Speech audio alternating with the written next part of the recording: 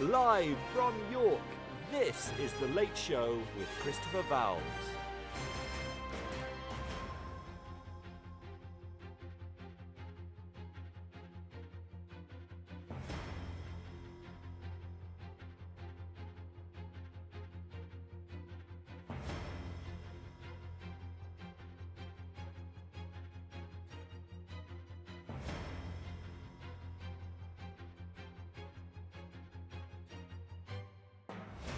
Live from York, this is The Late Show with Christopher Valls on Teachers Talk Radio. Tune in live at ttradio.org, or to join in the conversation, download the Podbean app and search Teachers Talk Radio. Follow the hashtag TTRadio. Tune in, talk it out with Teachers Talk Radio.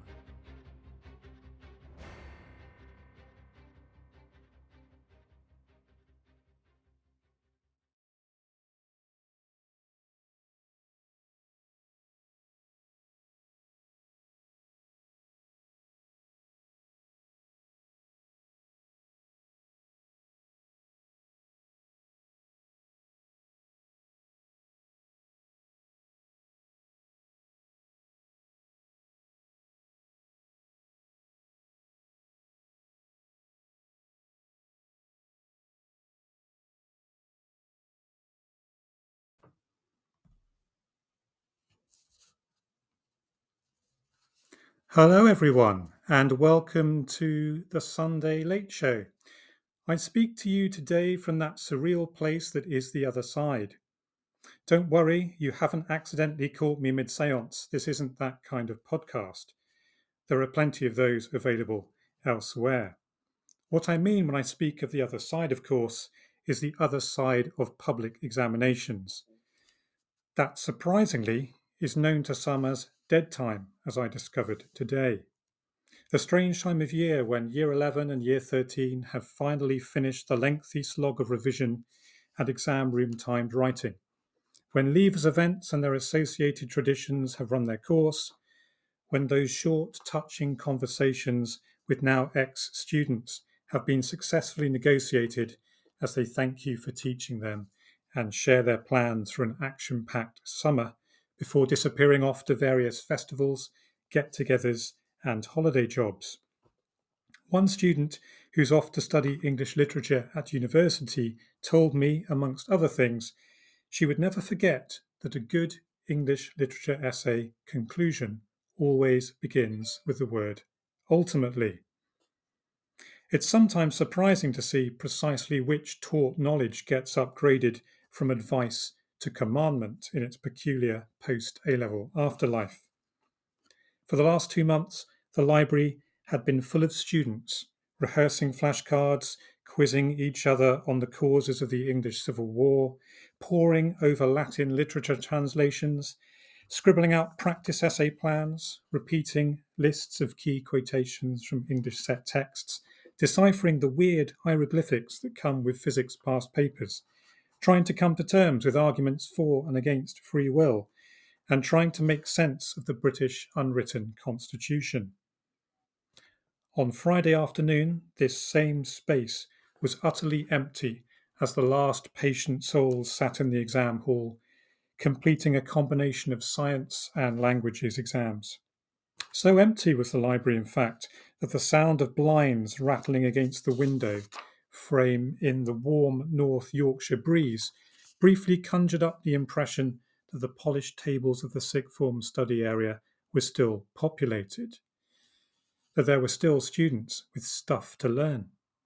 Closer inspection, however, revealed the truth that an empty library remains an uncanny place. Auden, Byron, Dickinson, Eliot, Ferlinghetti, Graves, Hughes, and all the others remained silent between their cloth-bound covers on the unvisited shelves. Their foreign language counterparts remained more silent still, if such a thing might be imagined.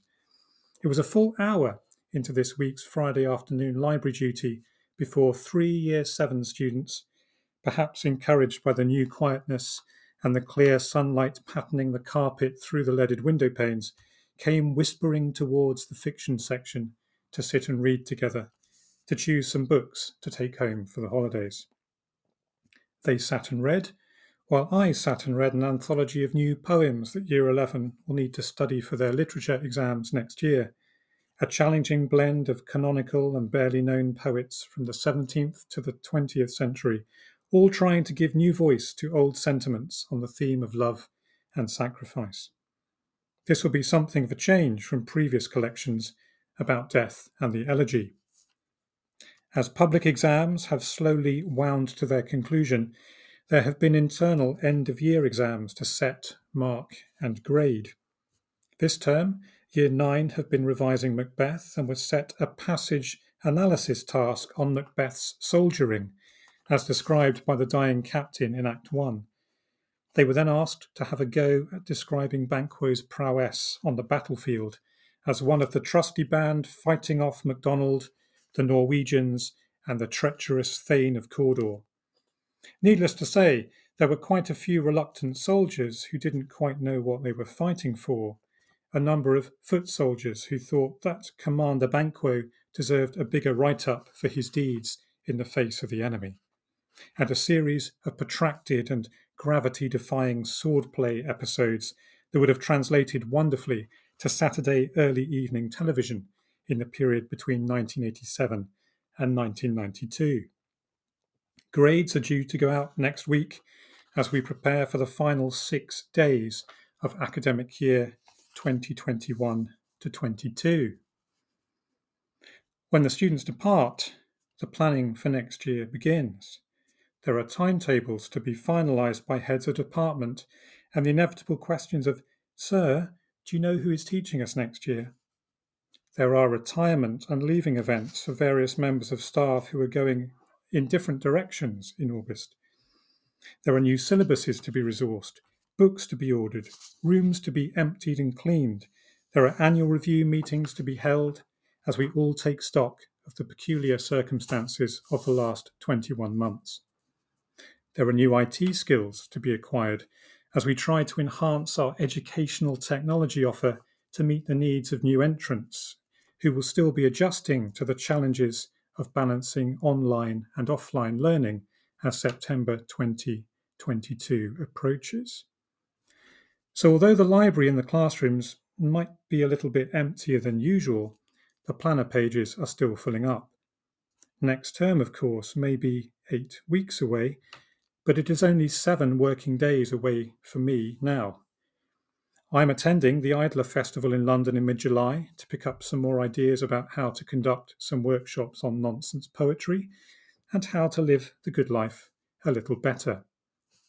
There's a lot of reading to catch up with in those 8 weeks too, and I simply must put in some time at the chessboard as my Blitz rating has taken a battering in the last fortnight. Having recently agreed to join the online college chess club, I'm currently drawing hope from Jose Raul Capablanca's observation that you may learn much more from a game you lose than from a game you win. You will have to lose hundreds of games before becoming a good player. Elsewhere, the east coast of North Yorkshire has been transformed this week as Scarborough played host to the National Armed Forces Day event on Saturday. Spectators turned out in their tens of thousands to see the RAF, Army, Royal Navy, Royal Marines and Rescue Services put on a wonderful display of teamwork, aerial agility, nautical expertise, marksmanship, and musicianship. Highlights included the Red Arrows performing the kind of stunt flying for which they are renowned, a Battle of Britain flypast, and the Royal Marines Band parading around the South Bay to the strains of A Life on the Ocean Wave. For those like me who couldn't attend the event, the live stream provided by the British Forces Broadcasting Service not only captured the pomp and the ceremony of events on a wonderfully sunny and clear afternoon, but also featured a number of powerful interviews with servicemen and women drawn from across the armed forces and from the Armed Forces Reserves.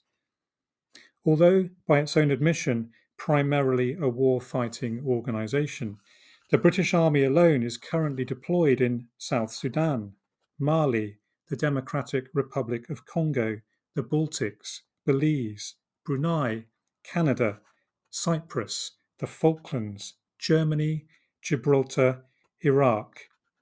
Engaged in everything from armed peacekeeping and training international allies to anti-poaching assignments and supporting relief efforts in the aftermath of natural and humanitarian disasters. In terms of people, the British Army currently comprises 82,000 regular personnel, or full-time professional soldiers as we might recognise them, 30,000 reserve personnel, and 12,000 civilian personnel. When one considers the family units from which these services personnel are drawn, it is clear that the armed forces community extends well beyond the men and women in uniform.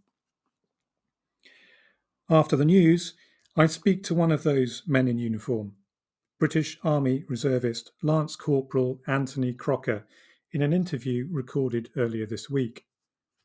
In our conversation, Anthony talks about the challenges and the rewards of holding down a full-time teaching job with a deployable role in the British Army Reserves.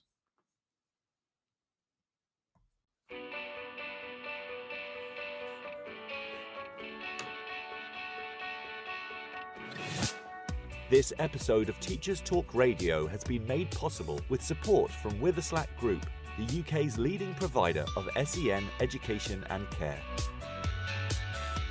They're here to support you too through an ever-growing offer of free resources, including webinars, podcasts, articles, and events aimed at supporting teaching professionals like you.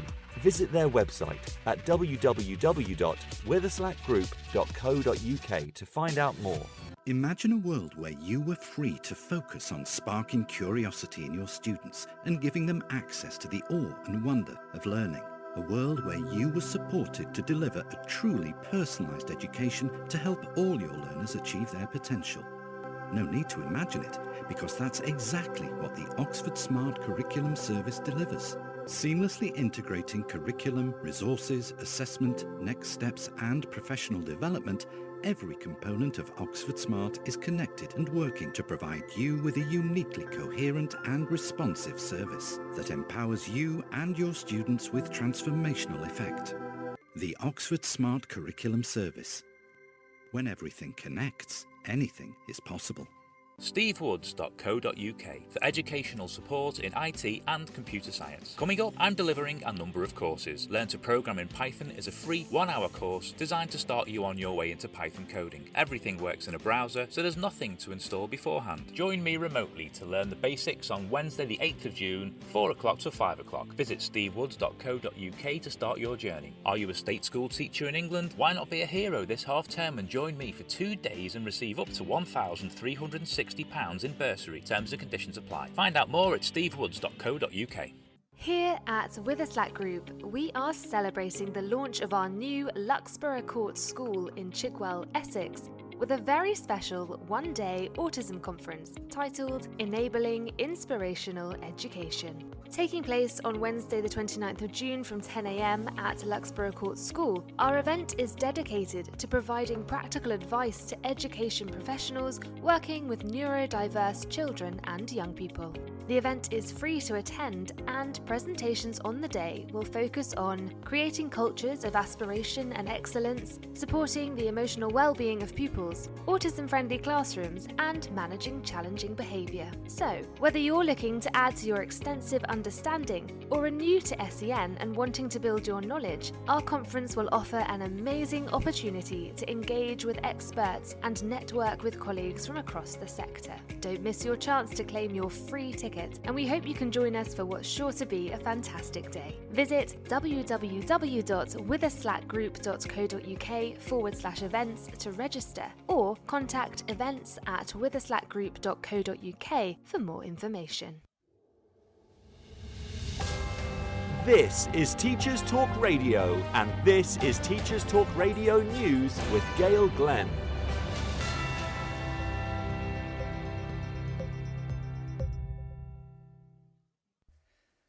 The Mayor of London, Sadiq Khan, has called for all pupils in primary schools to receive free school meals.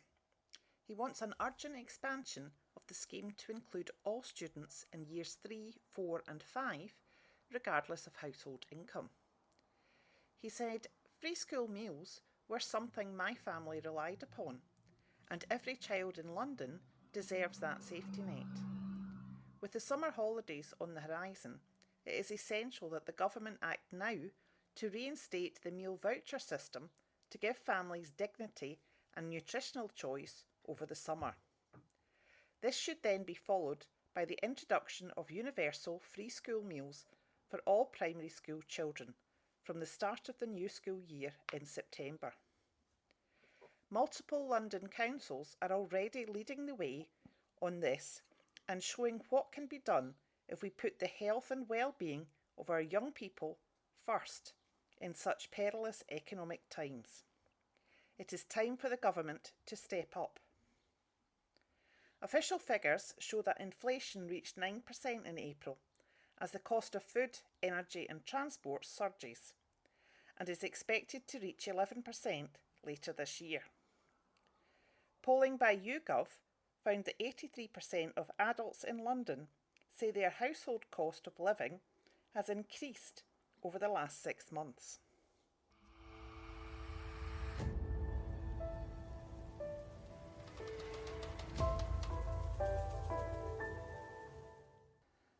The NAS UWT Teachers Union is calling for a 12% pay increase for teachers this year and has said it will ballot members in England, Wales and Scotland for industrial action if its demands are not met. Dr Patrick Roach, NAS UWT General Secretary, said, "Teachers are suffering not only from the cost of living crisis, which the whole country is grappling with, but 12 years of real terms pay cuts, which has left a 20% shortfall in the value of their salaries. If the government and the pay review body reject a positive programme of restorative pay awards for teachers, then we will be asking our members whether they're prepared to take national industrial action in response. The government wrongly assumed teachers would simply stand by as they erode pay and strip our education system to the bone. But this weekend, thousands of teachers from every corner of the UK joined together to demonstrate our strength, unity and determination to stand up and to fight back. Our message is clear and has now been delivered directly to the government on their doorstep. We will not allow cuts to our members' pay and attacks on their pensions. If a pay rise is not awarded, it will be won by our members in workplaces through industrial action." This has been your latest Teachers Talk Radio News with Gail Glenn.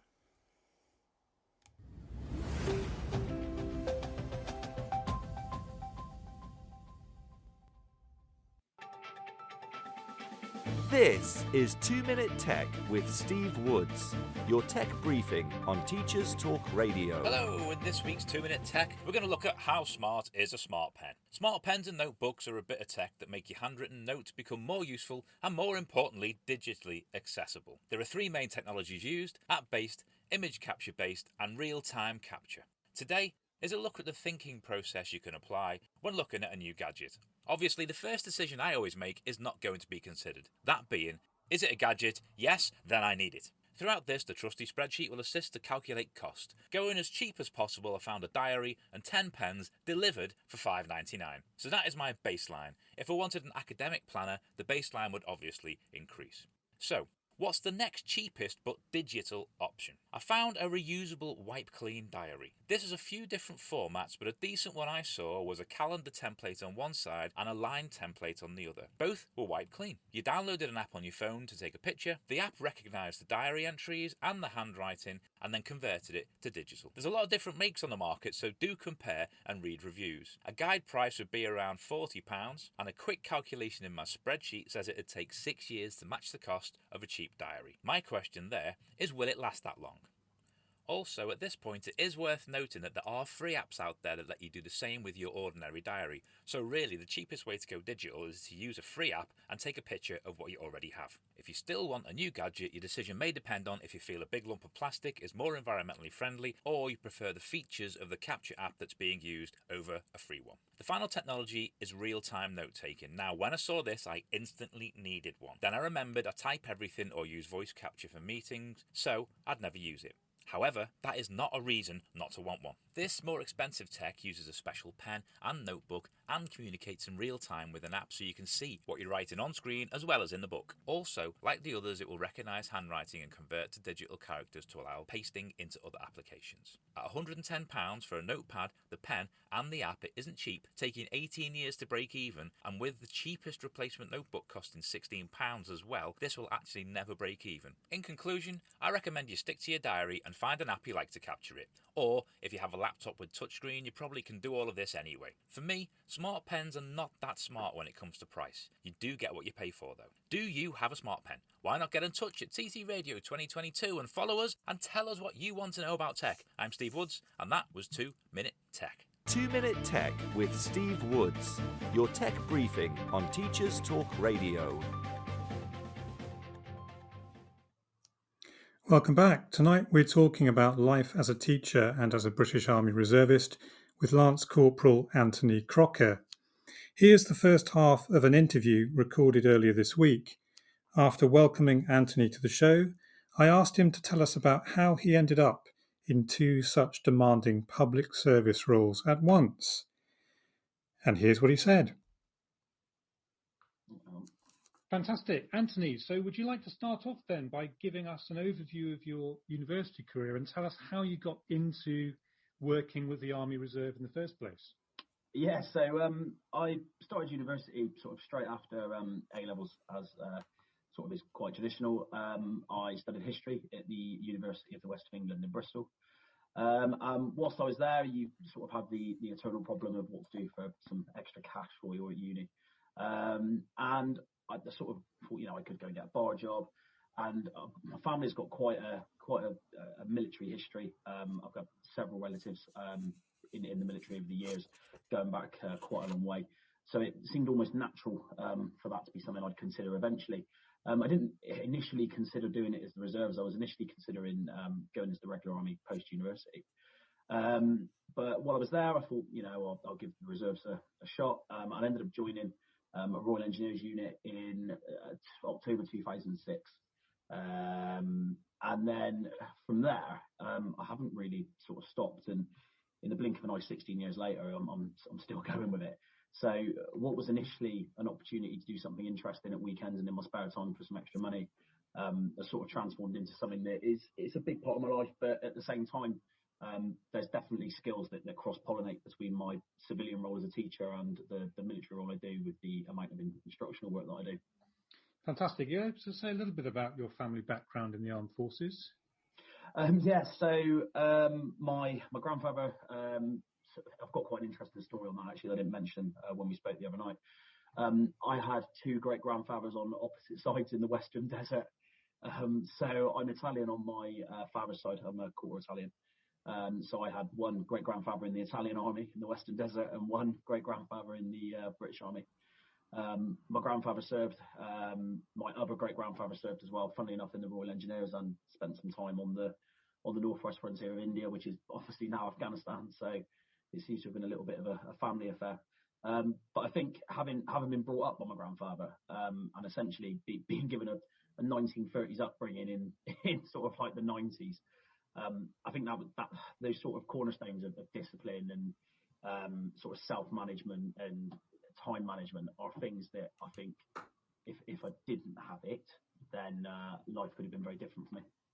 So what was it that caused you to follow the reserves rather than go into the regular forces? It was more the case of time management at the time. So I was still studying my university degree. And initially it was the appeal of a way to earn some extra money at uni while doing something I was interested in. It was then when I came to leave university that I really had a real desire to at least experience doing it for real so that I could hold my head up around the regular soldiers. And it was at that point that I actually volunteered to go to Afghanistan, which I did in 2010. And if we think about the lead up to that, how was it that you managed to balance your training as a reserve soldier? And a reserve soldier, in most cases, has to be ready to be deployed at some notice, one would suspect, with the rest of your university studies. During my university studies, so I was at university from 2005 until 2008. So from 2006 until mid 2007, I was still in training. So, I mean, training, due to the nature of the part-time element of it, can and does take a lot longer.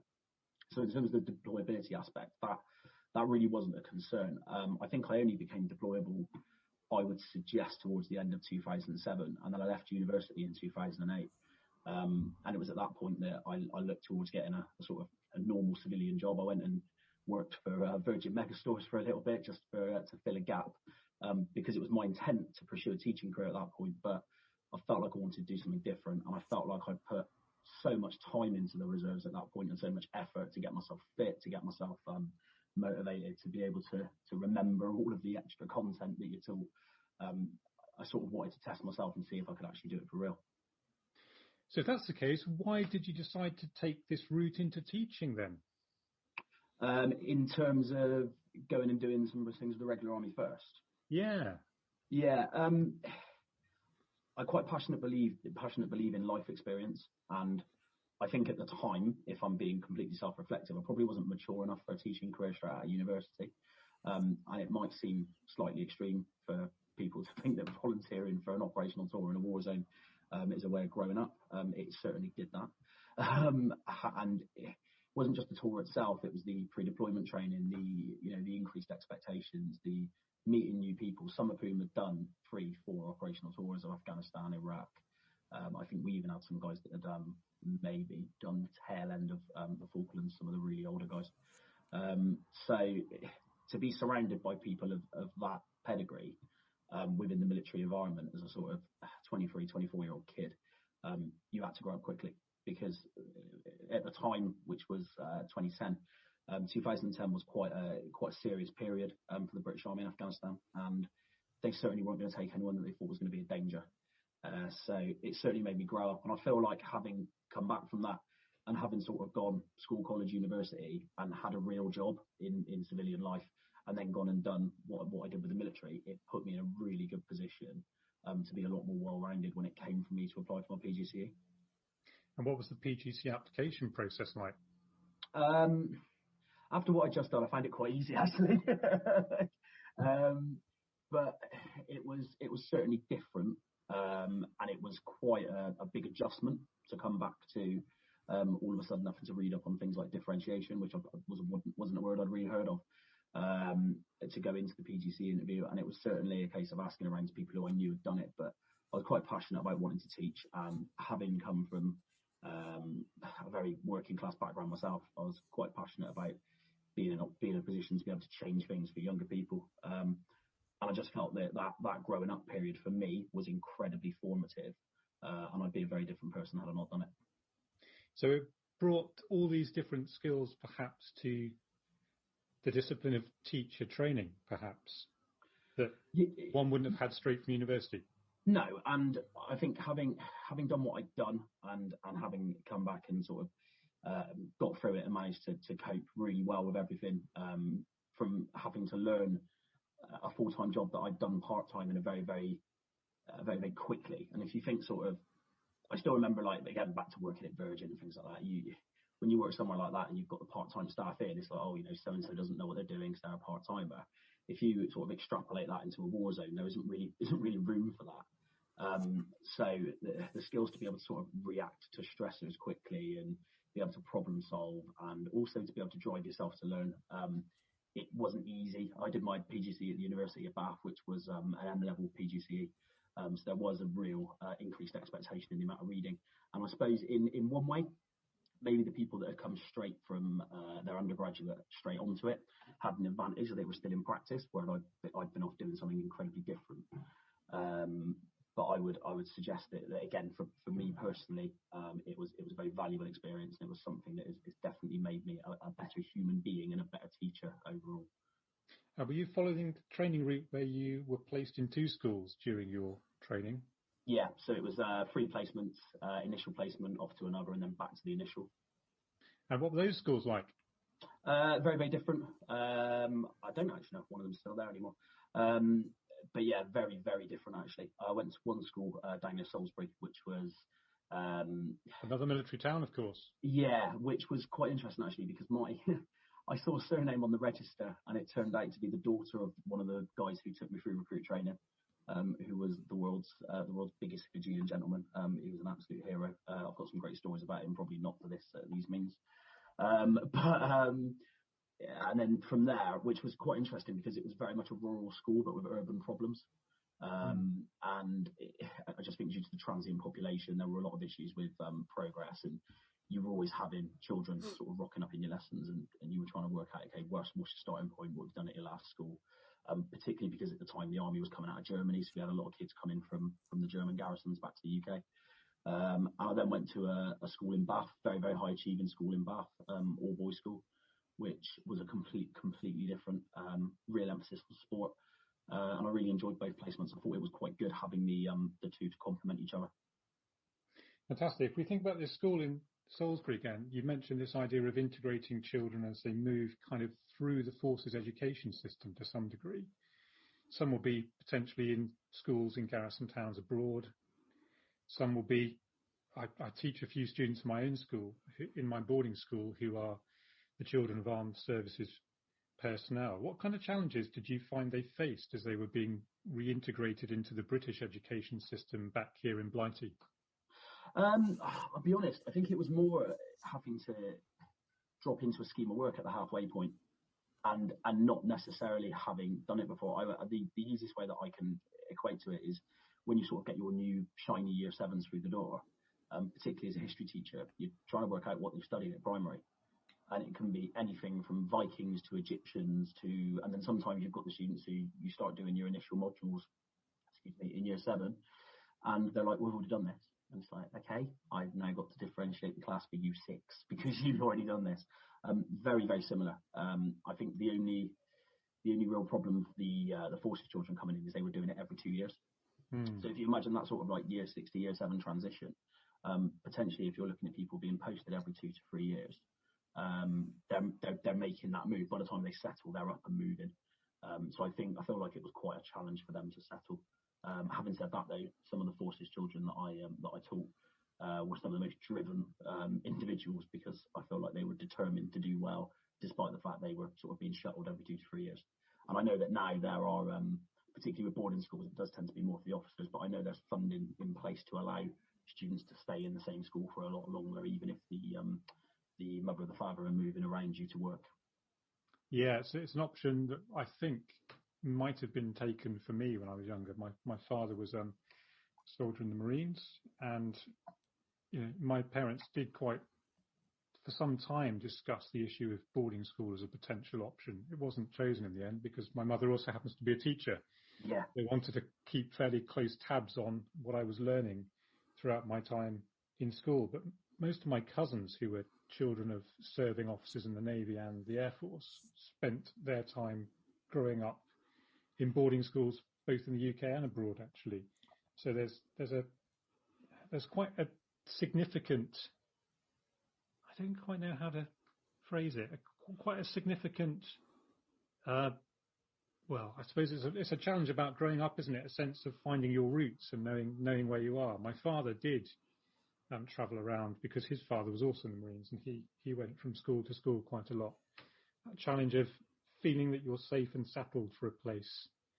Yeah, I feel like you've got some of the, so for instance, I know a lot of I taught a few Nepalese students at one school I've worked at, and particularly with the Fijian students as well. I felt like they always had a community sort of ready-made that they could drop into. I think it was because culturally, a lot of the Fijians and Nepalese will tend to have their own little communities within the garrison. And I find that they possibly find it easier to integrate because they would drop in and they would know somebody, or they'd at least have someone with a common language, a common culture, and there would be those lily pads to land on. I had other students who had been born in Germany, and you know, they've been born in Germany and they've potentially gone from Germany to the UK, back to Germany, back to the UK. So it was, I felt like it was potentially harder for them. But it's a problem now that you know, see a conundrum to fix, where a day doesn't seem to go by on some of the teacher Facebook groups that I'm on, where you've got people asking for advice with Ukrainian students arriving. Yeah. And trying to work out how to integrate these people and to give them an experience of education worthy of you know, us accommodating them and with the problems that they've been through. So it is. I feel that the conundrum of children arriving in your lessons, not having sort of done previous knowledge, will be something that is probably going to be around until the end of time for teachers, and it's up to us to try to mitigate those problems. Yeah, I agree. So you complete your history training, you become a history teacher. Isn't it quite convenient for a secondary history teacher also to have a reserve army career? Because there's quite a conflict in the history curriculum at secondary level. Yeah, I tend to keep my my reserve service and my teaching job as separate as I can, whilst trying to cross-pollinate the skills that I can take from them. If I'm honest, it's not something I keep secret, at the same time it's not something that I would massively shout about. I feel that what I get from each job complements the other, and I'm finding that with the job I'm doing this week. So I've been released by my school for a few days to come up and actually teach regular soldiers how to instruct. And it was due to me literally speaking to my head and saying, look, I know you need some planning done, I'll do it. I don't want a TLR for it, but I'd like some time off to go and pursue what I do. And I know that having essentially spent a week now doing what I can only describe as adult education, because for some of these, I've got 7 individuals on a course at the moment that I'm taking, and it's essentially upskilling them to be instructors. And I know that some of them have never stood up in front of a room before. Some of them have never even considered about the effects that specific learning difficulties can have on an individual. And when I think the average age of a soldier joining the British Army, the average reading age of a soldier joining the British Army these days is, I believe it's less than 16. That's an open fact. So it's something that we need to consider when you can't expect somebody with a reading age of 15 that when you then take them onto a first aid lesson and you start going on about oral transmucosal fentanyl sulfate, it then becomes a slight issue. Citrate, not sulfate. So we'll explore the idea about teaching within the military or training within the military in a little while. But could you talk us through then how the deployment process works when you're employed in a school? What kind of conversations or negotiations have to happen between you, the Army, and your SLT to make sure that you've got the space to do both?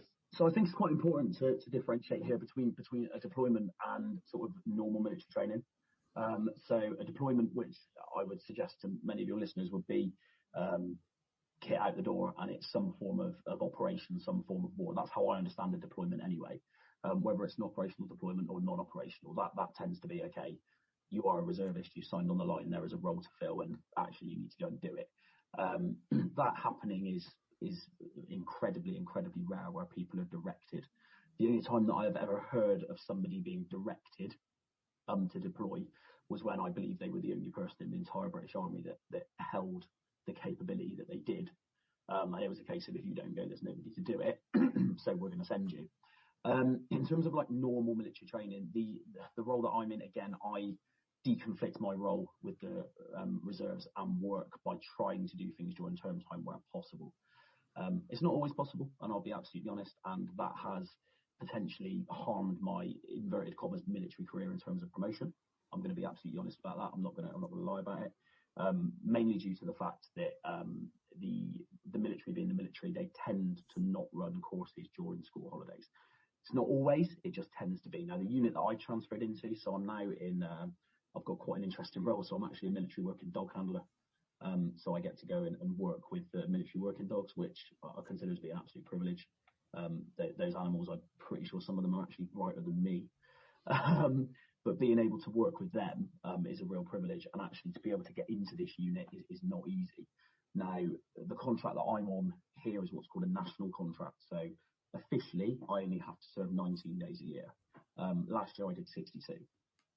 So in order for me to essentially, nigh on quadruple my commitment, it must be something I enjoy. And my unit is 3 hours from my home address.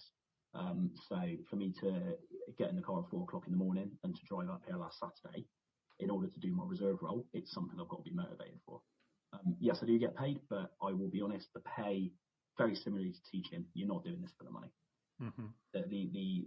The amount of commitment, and in order to learn as well the trade, because quite frankly, we are on a camp with the regulars.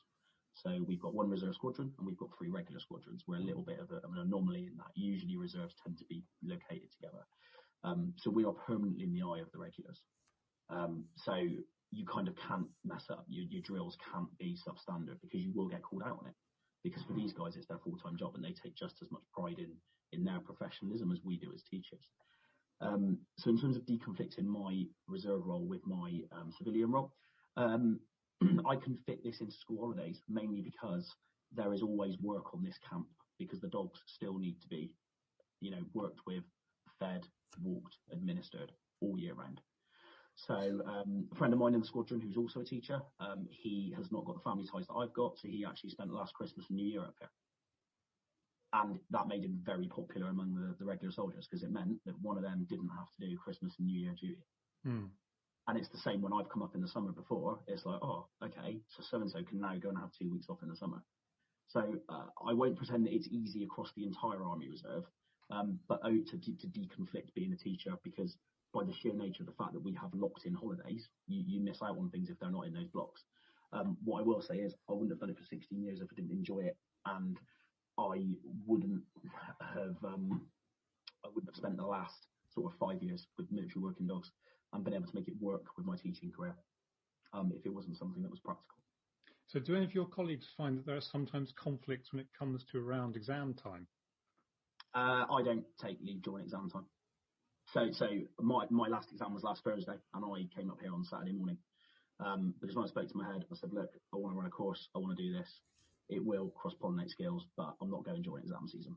Because that's just, it's already a big ask. If you're going to go in and ask for time off work when you already get 13 weeks off a year, there needs to be some kind of exchange. It's not just something you can go in and demand. And that makes us very different to a friend of mine who's in the reserves as well, who's a taxi driver. And he can get a phone call on 12 hours notice that there is an exercise or an opportunity happening, and he just doesn't drive his cab. So there are some professions that are more compatible with reserve service than others.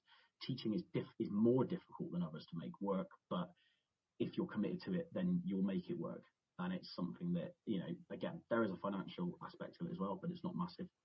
And I certainly wouldn't do it if I didn't enjoy it. And it also motivates me to do things like keep myself fit, because I will end up just sat on the sofa doing nothing. And if I know that I've got a fitness test looming, it does keep me honest in terms of gym work and making sure I keep myself up to speed. So what is the actual time commitment across the year then? You're able to explain how that works for our listeners? Yeah, so there's two types of commitment. Most units are on what's called a national commitment, which is 28 days a year. Because I've got such a niche role, there are other niche roles as well, such as there's a cyber department they're also niche. That's 19 days a year. There's a railway unit, bizarrely, that another friend of mine is in, which is 19 days a year, because the idea of a national unit is it's a base location where you can pull the national skills into one place. Most people will be on what's called a regional contract, which is 28 days. Whether you're regional or national, you have to do a 2-week block in a year. I think it's a minimum of 12 days in Queen's Regs, but don't hold me to that. So for instance, this year I did my block over the Easter holidays. I went and instructed on a phase 1 course for new reserve recruits coming through the door, and taught them everything from first aid all the way through to the ceremonial drill aspect. Okay, and once the training is complete and you are deployed, what kind of service support is there for the families and the employers who are staying behind in the UK? In terms of a foreign deployment, when I deployed, and I will be absolutely upfront and say it was 12 years ago now, and when I went and did an operational deployment, there was a lot of support. You always have what's called the rear party, so the rear echelon, so you will have a proportion of the unit that doesn't go, and they actually manage everything in camp. So they will manage everything from making sure families are all right, all the way through to making sure that lines of communication stay open. I know that when I deployed, I never had a problem getting a letter, never had a problem getting a phone call. Even in the middle of nowhere, we had a sat phone, and all we did is we just booked it out, and you could only ever book 20 minutes at a time, and that's the way you would sort of contact home. There was also a Bluey network as well, which is essentially you can type an email on the internet and it prints out like a payslip, and you'd get that delivered out to wherever you were. In terms of like employers, it's not something I know a lot about, but I do know that there are financial incentives for employers if you have soldiers that get mobilised. It's not something I'd like to comment too much on because I don't actually know a lot about it. Because at the time when I deployed, I didn't have any intention of going back to my civilian job. So I deployed knowing that when I came back, I was going to apply for my PGCE. So it wasn't something I paid an awful lot of attention to. What I will say is that the welfare side and the looking after people side, and particularly the being a sort of, for want of a better word, a combat first aid instructor, one thing I've noticed is that the operational stress management and the mental side of things, that has definitely improved massively in the last 10 to 12 years.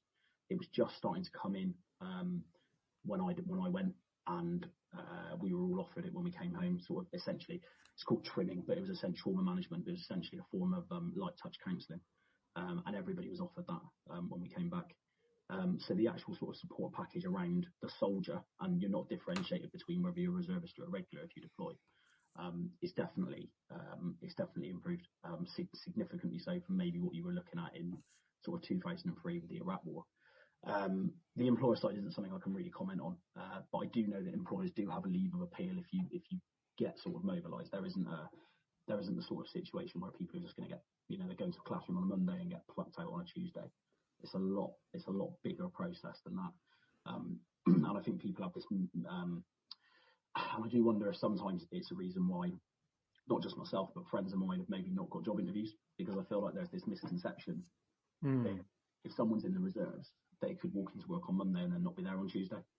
And I would suggest that unless you're some form of special forces lunatic, that they're going to send on some wild mission because you're the only person that can do it. I would suggest that's probably not true, and it's just become one of these sort of bits of heresy that's been accepted. Yeah, so perhaps there needs to be a sense of a clearer message about the nature of what reserve service requires of people, so that employers can make a sensible decision rather than one based on a misconception. Potentially, yeah. Okay, thank you. That's a really good introduction to the work you've been doing. We're going to go now to the news, and then in the second half of the show, we'll look a bit more at that stuff you've been doing with teaching recruits and how teaching in the army translates to teaching in the classroom and vice versa, perhaps, if that sounds a good direction to go in. Yeah, sounds fantastic. Perfect. So we'll go to the news now and then we'll be straight back.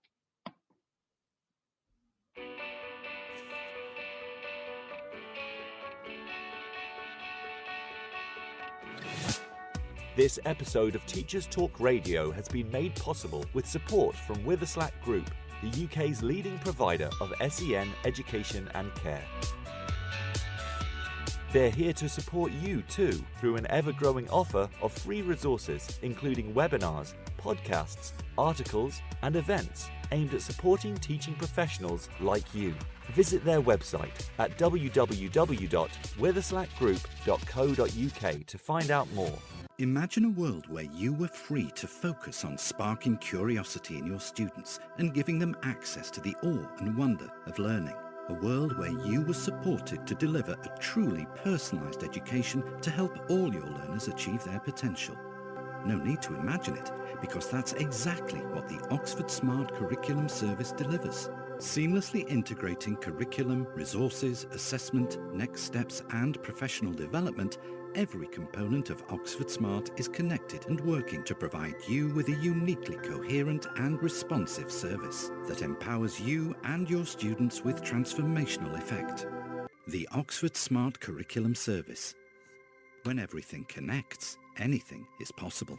stevewoods.co.uk for educational support in IT and computer science. Coming up, I'm delivering a number of courses. Learn to Program in Python is a free 1-hour course designed to start you on your way into Python coding. Everything works in a browser, so there's nothing to install beforehand. Join me remotely to learn the basics on Wednesday the 8th of June, 4 o'clock to 5 o'clock. Visit stevewoods.co.uk to start your journey. Are you a state school teacher in England? Why not be a hero this half term and join me for 2 days and receive up to £1,360 in bursary. Terms and conditions apply. Find out more at stevewoods.co.uk. Here at Witherslack Group, we are celebrating the launch of our new Luxborough Court School in Chigwell, Essex, with a very special one-day autism conference titled Enabling Inspirational Education. Taking place on Wednesday the 29th of June from 10 a.m. at Luxborough Court School, our event is dedicated to providing practical advice to education professionals working with neurodiverse children and young people.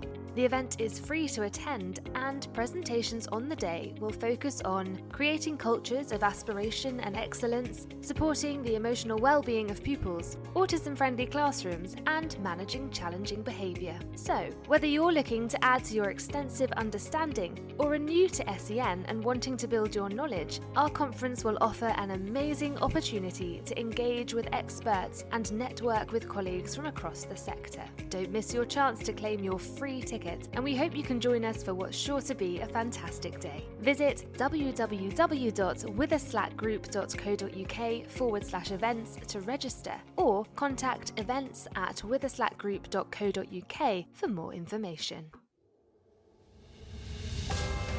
This is Teachers Talk Radio, and this is Teachers Talk Radio News with Gail Glenn.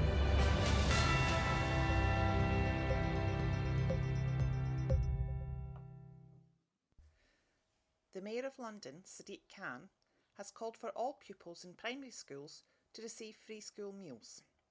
He wants an urgent expansion of the scheme to include all students in years 3, 4 and 5, regardless of household income. He said, "Free school meals were something my family relied upon, and every child in London deserves that safety net. With the summer holidays on the horizon, it is essential that the government act now to reinstate the meal voucher system to give families dignity and nutritional choice over the summer. This should then be followed by the introduction of universal free school meals for all primary school children from the start of the new school year in September.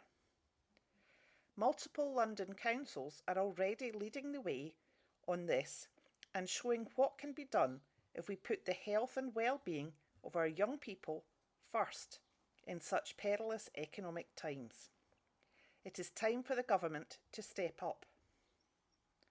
Official figures show that inflation reached 9% in April as the cost of food, energy and transport surges, and is expected to reach 11% later this year. Polling by YouGov found that 83% of adults in London say their household cost of living has increased over the last 6 months.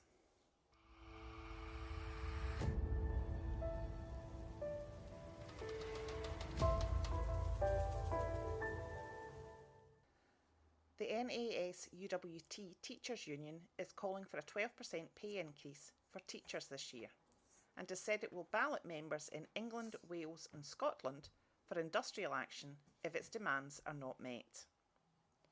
Dr Patrick Roach, NAS UWT General Secretary, said, "Teachers are suffering not only from the cost of living crisis, which the whole country is grappling with, but 12 years of real terms pay cuts, which has left a 20% shortfall in the value of their salaries. If the government and the pay review body reject a positive programme of restorative pay awards for teachers, then we will be asking our members whether they're prepared to take national industrial action in response." The government wrongly assumed teachers would simply stand by as they erode pay and strip our education system to the bone. But this weekend, thousands of teachers from every corner of the UK joined together to demonstrate our strength, unity and determination to stand up and to fight back. Our message is clear and has now been delivered directly to the government on their doorstep. We will not allow cuts to our members' pay and attacks on their pensions. If a pay rise is not awarded, it will be won by our members in workplaces through industrial action. This has been your latest Teachers Talk Radio News with Gail Glenn.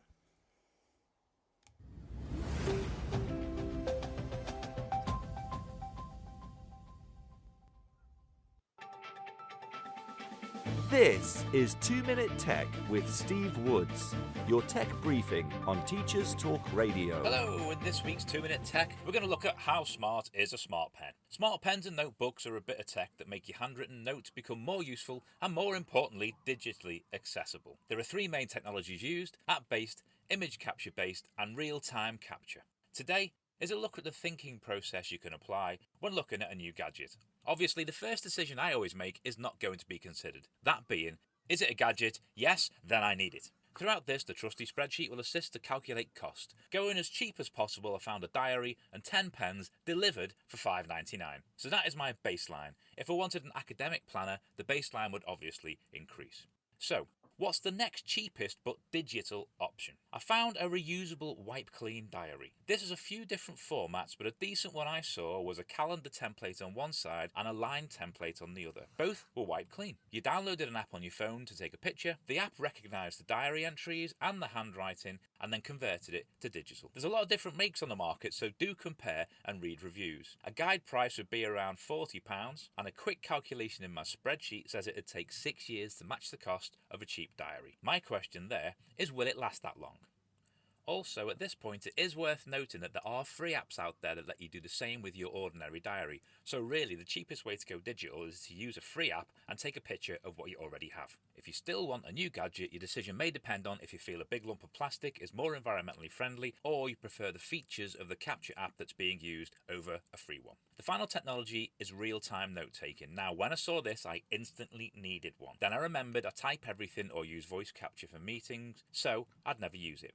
However, that is not a reason not to want one. This more expensive tech uses a special pen and notebook and communicates in real time with an app so you can see what you're writing on screen as well as in the book. Also, like the others, it will recognise handwriting and convert to digital characters to allow pasting into other applications. At £110 for a notepad, the pen and the app, it isn't cheap, taking 18 years to break even, and with the cheapest replacement notebook costing £16 as well, this will actually never break even. In conclusion, I recommend you stick to your diary and find an app you like to capture it. Or, if you have a laptop with touchscreen, you probably can do all of this anyway. For me, smart pens are not that smart when it comes to price. You do get what you pay for though. Do you have a smart pen? Why not get in touch at TT Radio 2022 and follow us and tell us what you want to know about tech. I'm Steve Woods, and that was 2 Minute Tech. 2 Minute Tech with Steve Woods, your tech briefing on Teachers Talk Radio.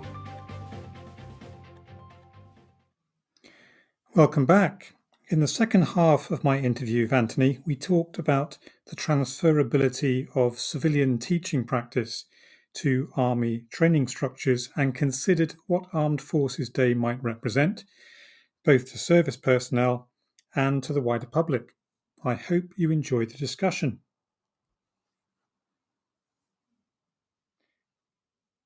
So then, Anthony, tell us then how you're working as a teacher or a trainer in your current Army role. So this week, and again, I will sort of sound check the Historical Immersions Academy for letting me have this week off, because I do greatly appreciate it. It's very much not a week off. I have been working. So essentially, the course I'm running at the moment is the sort of names around it are changing, but the easiest way to describe it, it was called Defence Trainer, and it's essentially the first instructional course that soldiers need to do in order to teach other soldiers. And that, of course, is common to regular and reserve. It's a common syllabus. It's got all the things that you would expect to see in any form of course. So it's got a scheme of work, it's got lessons, it's got training objectives, it's got KLPs, it's got a set of assessment framework, and it looks very familiar. And essentially, the way I would describe it is it's a PGCE in 5 days. So it is very intense. And I feel like on Monday, when I sort of stood up and I went through and said, this is me, this is what I'm doing, this is my background, and I showed them the course timetable, the first thing they all looked at was the finish time on every day, which has been probably about 1:30. So I think I think a lot of them were thinking, oh, okay, 1 o'clock finish, who's happy with that? I put my mobile number up and I said, if you need to ring me on your lesson planning, ring me. I was getting phone calls at 11 o'clock last night. Mm-hmm. I've actually got a couple that I've just missed that I'm going to leave until the end of this, and I'll ring them back. Yeah. But I feel like, one of the guys was saying to me about it today. He was like, when you sort of get asked to teach a lesson, you sometimes just go and crack on with it, and you don't think about the reward and how to make sure everyone's actually achieved the objectives, and is that task that I chose absolutely correct? So during the course, they do 2 days of lessons, which would be incredibly familiar to teachers. So they do roles and responsibilities of a defence trainer, which in another world is your teaching standards. And you go through exactly what it is you're expected to do. You go through how to plan a lesson. The Army have their own framework. So every lesson begins with intro, which is your interest, your needs, your title, your range, and your objectives. It's not that dissimilar to probably what people would have been used to in a classroom with things like what one will for lesson objectives and things like that, and keywords. It's just put into quite a rigid framework because it is still the military. From there, that's really the first sort of day of the course. At the end of the first day, they are allocated a lesson on a skill. So the skills lessons ranged from military ones, so like applying a tourniquet to a wound, all the way through to tying a Windsor knot. And I allocated those based on what the people could do and how they got on with it. The point of that was not to test them on the skill. The point of it was to test them on how they deliver the skill. So, for example, I think out of the class I had today, 6 out of 7 of them have never tied a Windsor knot. They do the old classic, the one that I can't do because I never learned how to do it. And at the end of it, they could do it. And I was like, well, that clearly shows that the guy instructing has got it right, because you can now all do it. They will then, so on the Tuesday morning, they taught the first 5 minutes of that lesson as an icebreaker, because some of them had never stood up and talked before. This morning, they taught their full lesson, and actually really impressed by the standard. Considering that they've had probably about 7 or 8 hours of instruction, to go from nothing. I had people delivering lessons this morning with like multiple levels of differentiation. So I had a female lance corporal this morning deliver a lesson on taking a bearing on a map, and without being prompted, she's gone, right, okay, if you find it easier, do these. If you find it harder, do these.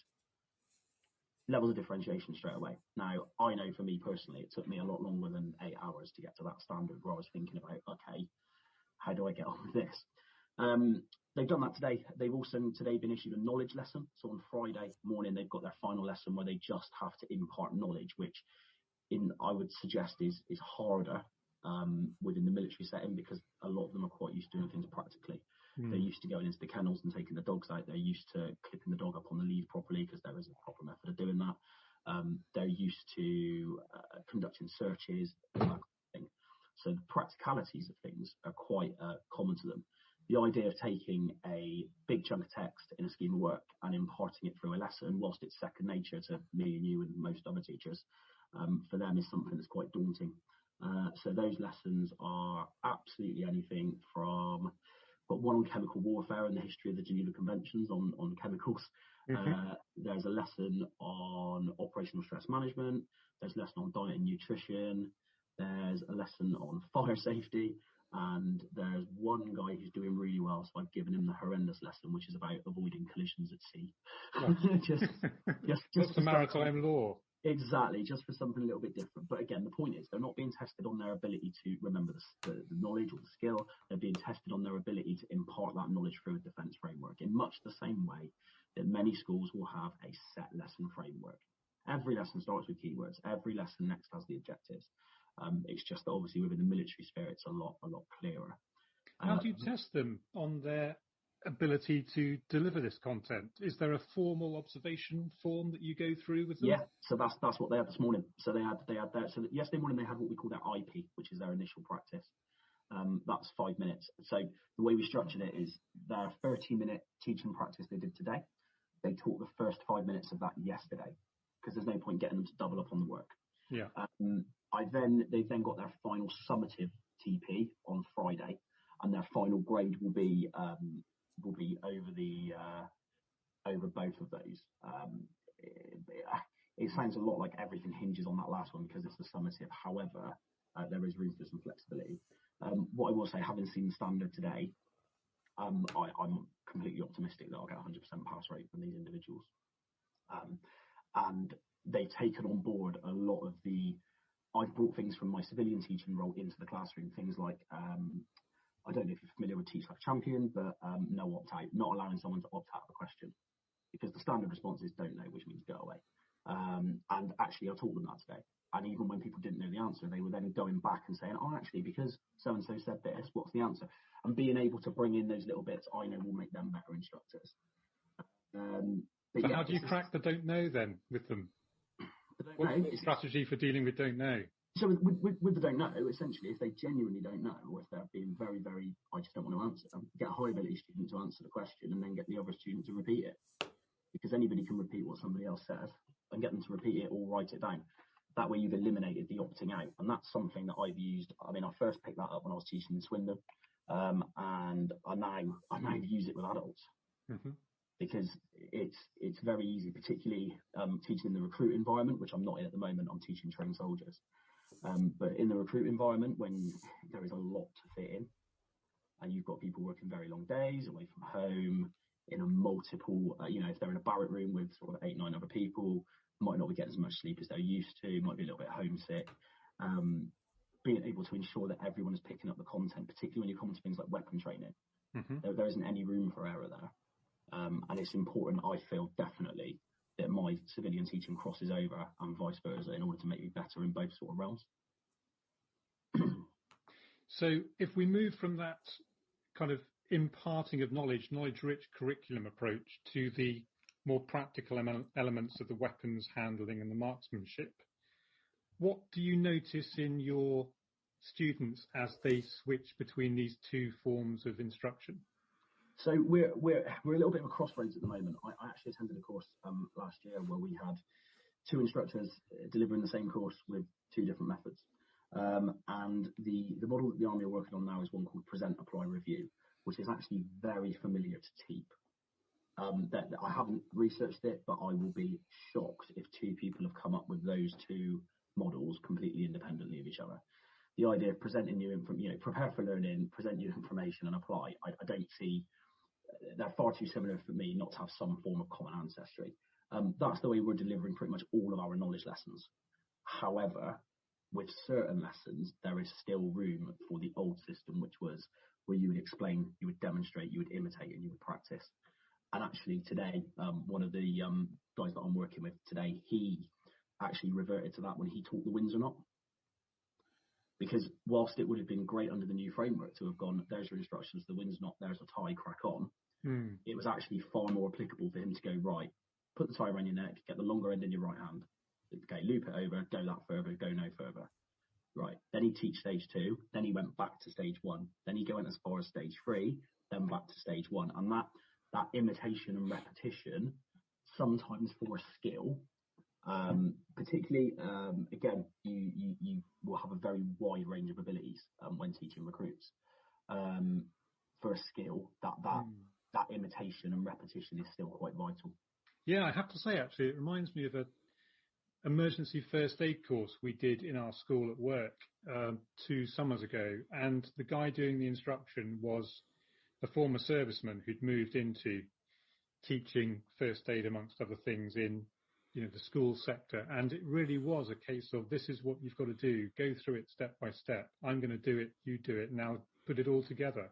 And I have to say, it really, really did drive home precisely what you had to do, how, and when you're encountering your casualty in whatever situation they're in. It seems that it does still have a very, very strong currency. Absolutely. I feel like in education, we do quite often revert to sort of 4 legs good, 2 legs bad whenever a new craze comes along. And we sort of look at a new fad and we sort of throw everything else out and start doing the new fad, whereas actually there are some things that are constant. So I'm actually I'm a ceremonial instructor as well. So I'm a drill instructor. And when it comes to parading and things like that, it's done to numbers and it's done that way for a reason, because that's the most efficient way to do it. And it's not just in the military environment. If you think about dancers, for example, If you learn to dance, if you look at Strictly and things like that, it's all done to numbers. The movements are all done to numbers, and then they're repeated and repeated and repeated. And yes, obviously within teaching, and I was trying to explain this to the guys I've got on the course today, because they're very used to the numbers approach and the drill approach and the chanting, which is common across both military and civilian education. And I was trying to say to them, actually, as I've said to PGC students in the past, don't be afraid to take a step back and give them the information. There's absolutely nothing wrong with giving a group of trained soldiers, if they're not just recruits, a copy of the pamphlet and saying, guys, I want you to find the answer and put it up on that whiteboard for me. That's eliciting the answers. But sometimes there is definitely a place for learning things as a drill. The same as when I taught foundation maths at the school I used to teach at, and you've got all of the songs around the averages and things. I'm not going to sing that to you on the air, but that's still a relevant way of repetition and getting knowledge into people's heads that you can then sort of apply in a different way, in possibly a more a less rigid way. Certainly. And if we think again about this course that you're delivering now, how did it differ from the course that you were taken through when you were trained to be a trainer? It's a completely different course. So when I went through, the whole model was EDIP, and it was explain, demonstrate, imitate, practice, and it didn't matter what lesson you were doing. Now, whether the Army changed it for this reason, I don't know, but my perception of it is that if you chose to, you could entirely opt out of that lesson until the imitation phase. You could sit there looking out the window while the trainer was explaining and demonstrating, and then just copy them on the imitate.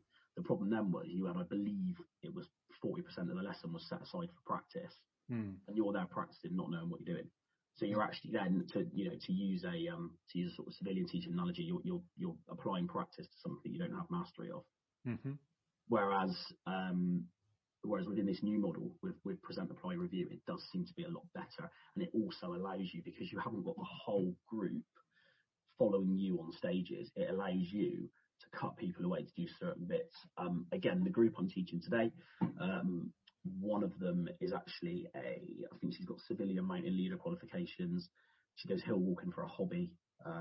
She's done, I think, Chamonix. I think she's done Snake. All these mountain peaks, things I've got very little interest in.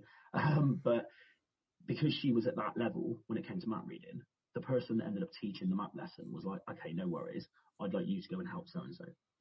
There isn't the room for that within the old model. So whilst the sort of governmental systems and the military is an extension of that, and there is an argument that the military is sort of 40 years behind the rest of society and the guards are another 20 behind that.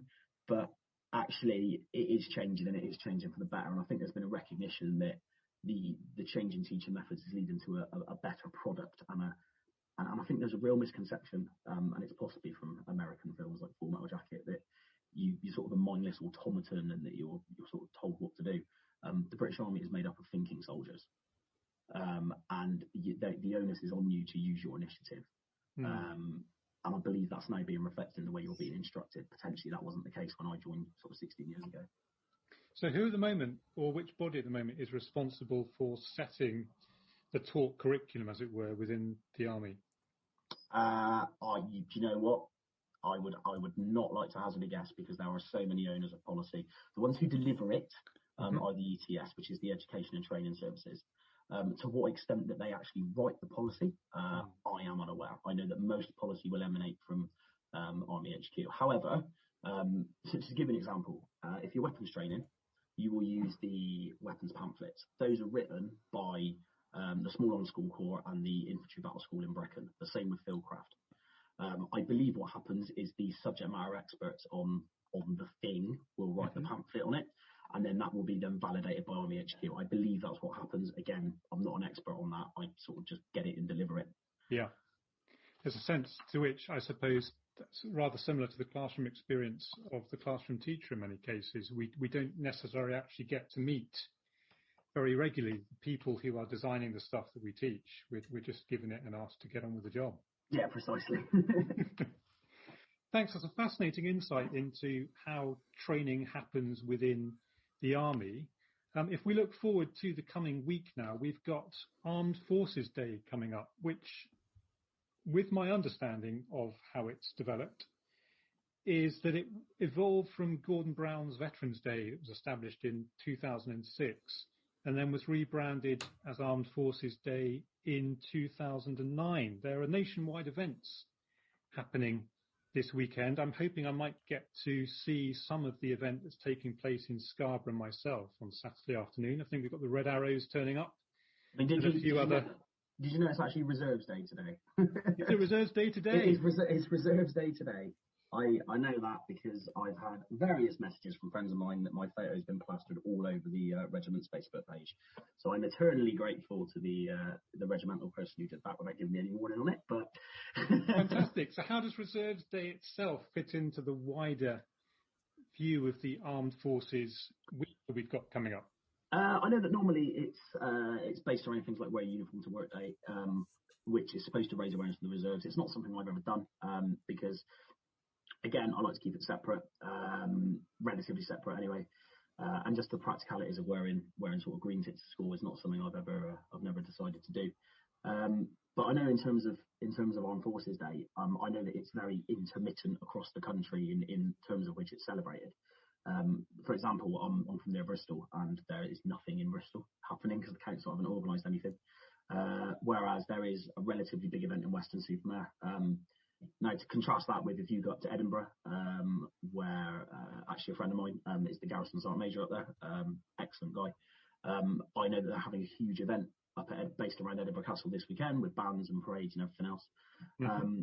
And whilst I don't know whether or not it's something that culturally we maybe struggle with this celebration of the military. I know it's very different in America, and I think that we potentially as a society are maybe struggling to celebrate the military without celebrating militarism, which I think are two different things, but are quite often conflated. They can be, can't they? Yeah, but I find it very humbling and almost embarrassing in America when I was over there with my wife, the way that the military treats so differently over there. You know, I went to go and see a museum ship over there, and because it said, if you've got a military ID, you get in for a little bit cheaper, and being quite tight, I thought, okay, I'll try and save some money. Ship a military ID, and I'm getting a salute off the guy on the gangplank, and I'm like, hang on a minute, like this isn't the way we do it in Britain, you know. So I don't know if with Armed Forces Day it was something that's been launched and we haven't really considered how culturally we come to terms with that as a country. But I do know how I'll be spending it. I'm going to be going to a public house run by a former veteran on Saturday and just seeing some friends. And I've told my wife I will definitely be home early.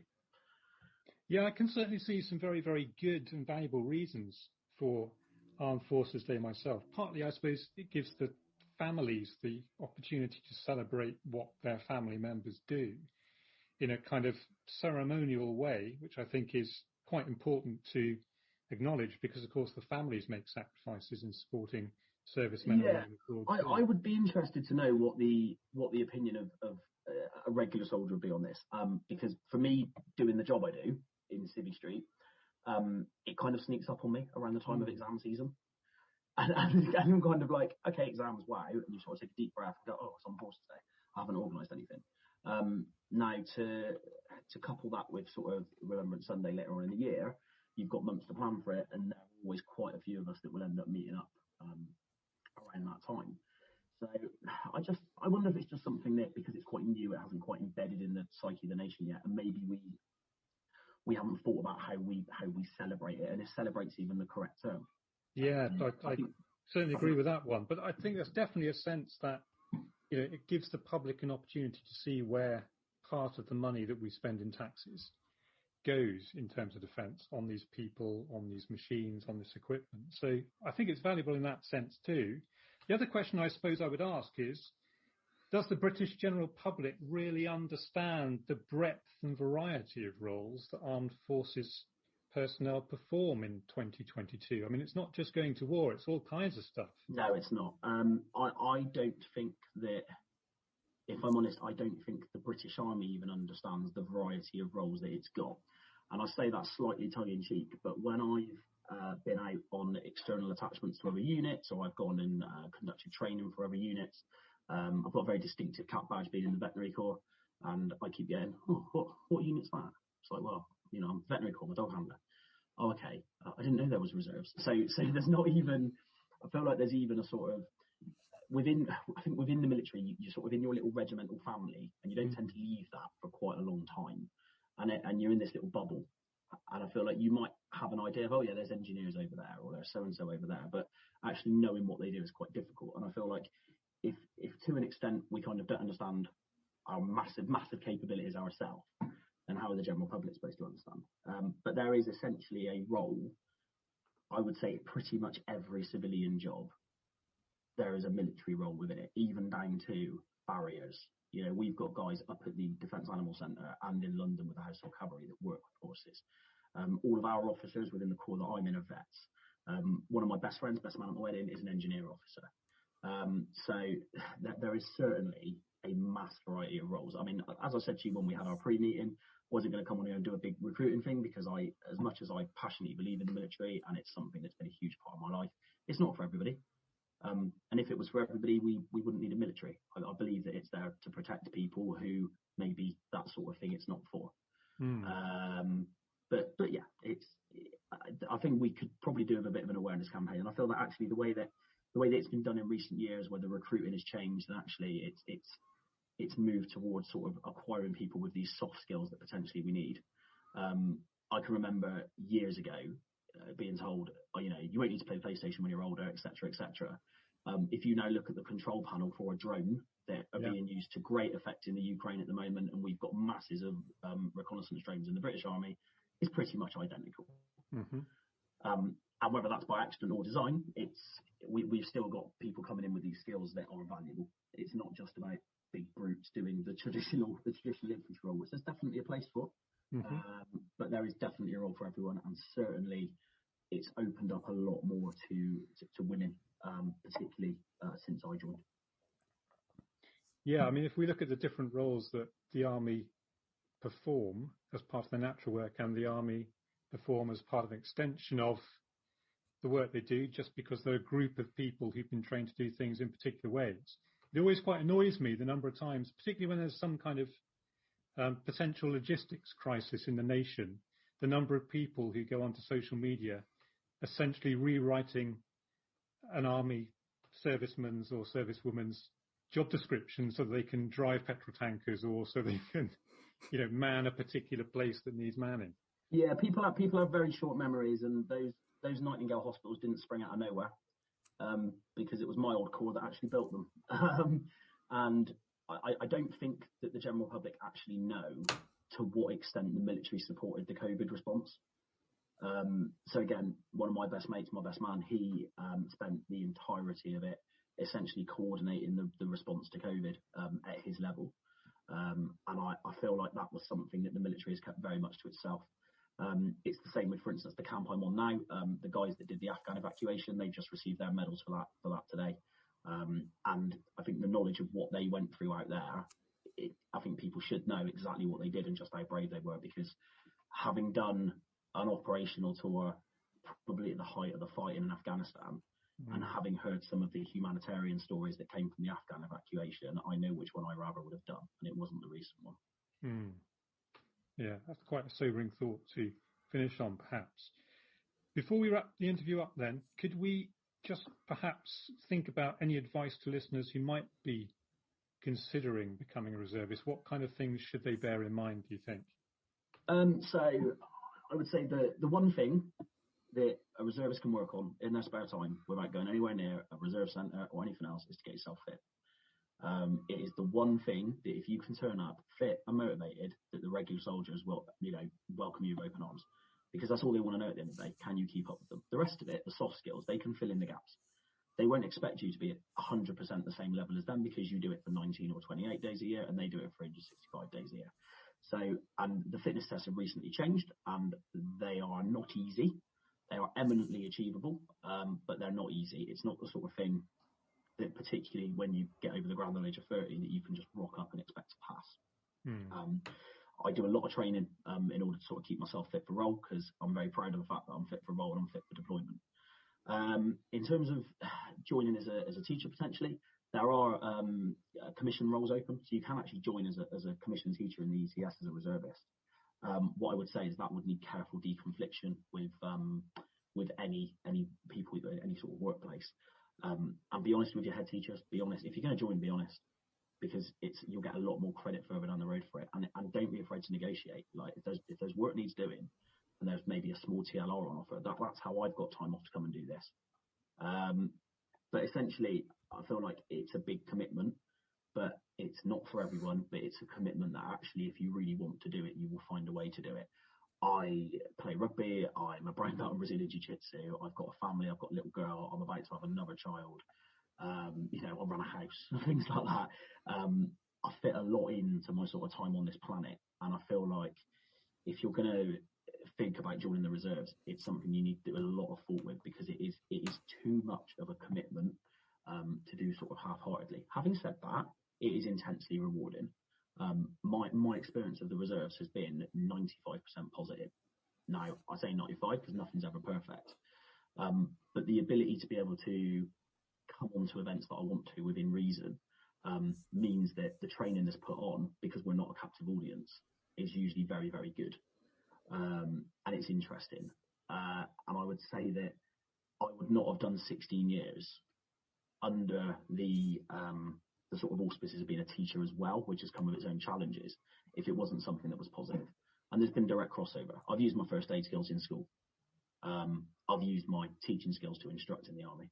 And the two jobs have complemented each other and have made me a better teacher and a better instructor. And it stops me from just eating all the food in the fridge and getting really fat. Brilliant.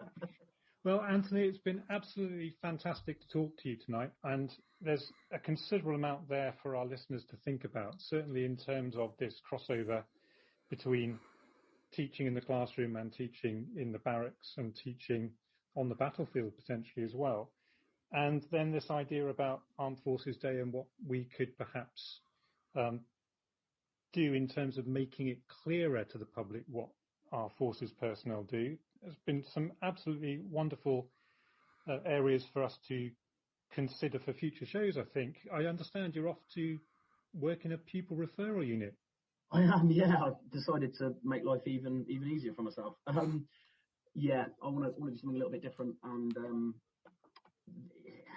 I'm going to be blunt. They're the schools that people don't want to work in, which means that's precisely why people like me should probably go and work there. And I feel like I can do some real good there. I feel like if people don't go and work in these schools, then these young people get given up on. And when I think about the challenges that I had in my childhood, which if it wasn't for my grandfather, that would have been me, quite frankly.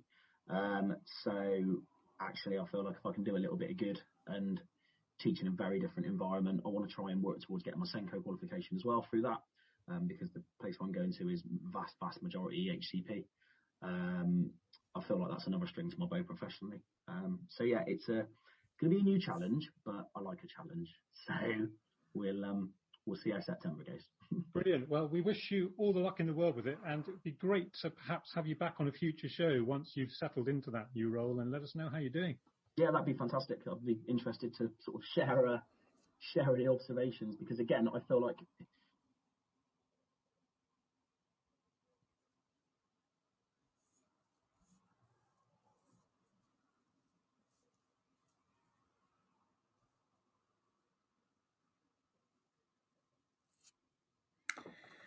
Well, I'm very sorry. We seem to have lost the last little section of the clip there, but Anthony was going on to say how he was going to continue his teaching work in the pupil referral unit, and hopefully we'll get him back on the show to talk about that at a future date. Well, it just leaves me now to say we've reached the end of another late show in which I've learned a considerable amount about life in the 21st century armed forces. I think what Anthony's experience demonstrates is that however all-consuming we think teaching might be as a career, there is always scope for developing ourselves and others in the classroom and outside the classroom. In the UK Armed Forces Reserve, we have teachers and trainers working alongside caterers, logistics specialists, cybersecurity experts, human resources officers, nurses and medics, communications operators, mechanics, intelligence officers, police officers, surveyors, engineers, metal workers, dog handlers, as we've heard, chaplains and veterinary officers, both on the battlefield and in barrack towns up and down the country. Such undertakings clearly require excellent time management skills, well-developed abilities for flexible planning, high levels of physical fitness, and the support of family and friends. The challenges that UK Armed Forces personnel, both in regular service and the reserves, look likely to grow in the future. The 2021 Integrated Review and Defence Command paper, which sets out the UK's ambitions to 2030, may well need to be revised once the final outcome of the conflict in Ukraine is known. In the same way, the Reserve Forces Review, published in 2021, has shown year-on-year rises in numbers serving in the Maritime, Army and Navy Reserves between April 2014 and April 2019, and argues that the front is no longer a physical thing that exists in a theatre of operations abroad, but sits inside our economic base, our networks, our supply chains, across the electromagnetic spectrum, and intrudes into everyday living through social media networks. This is where reservists routinely work. The central theme of the Reserve Forces Review is best encapsulated in the explicit commitment to, quote, even greater integration of the reserves with the regulars and the wider defence enterprise, end quote. If the Ukraine conflict has taught us anything, it is probably that, in the absence of a universal period of national service, a well-trained and well-equipped reserve is vital to the UK's wider defence strategy. I hope Anthony's experience this evening has given you an insight into the often unacknowledged roles that Armed Forces personnel undertake on behalf of us all. Thank you again to Anthony Crocker for your generous conversation. Thank you to Chloe Hobbs and the MOD team for facilitating this conversation tonight. And thanks to everyone who's tuned in or is listening back to this as a podcast. If you don't already know, tickets for the Teachers Talk Radio party in Manchester on the 2nd of July have gone on sale, so check out the website at www.ttradio.org.uk for further information. I'll be in Manchester by some point in the early afternoon next Saturday, and I'm looking forward to seeing some of you there. Don't forget that you can also download and catch up with every Teachers Talk radio show on the website's Listen Again facility, now conveniently searchable by show topic. That's it from me for this month, so thank you again for listening. Keep going until the end of the term. The finish line is surely in sight, and we will speak again in July. Until then, thank you and good night.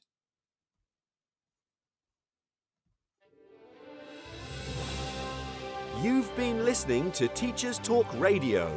Tune in live and listen back at ttradio.org. We look forward to hearing from you next time on Teachers Talk Radio.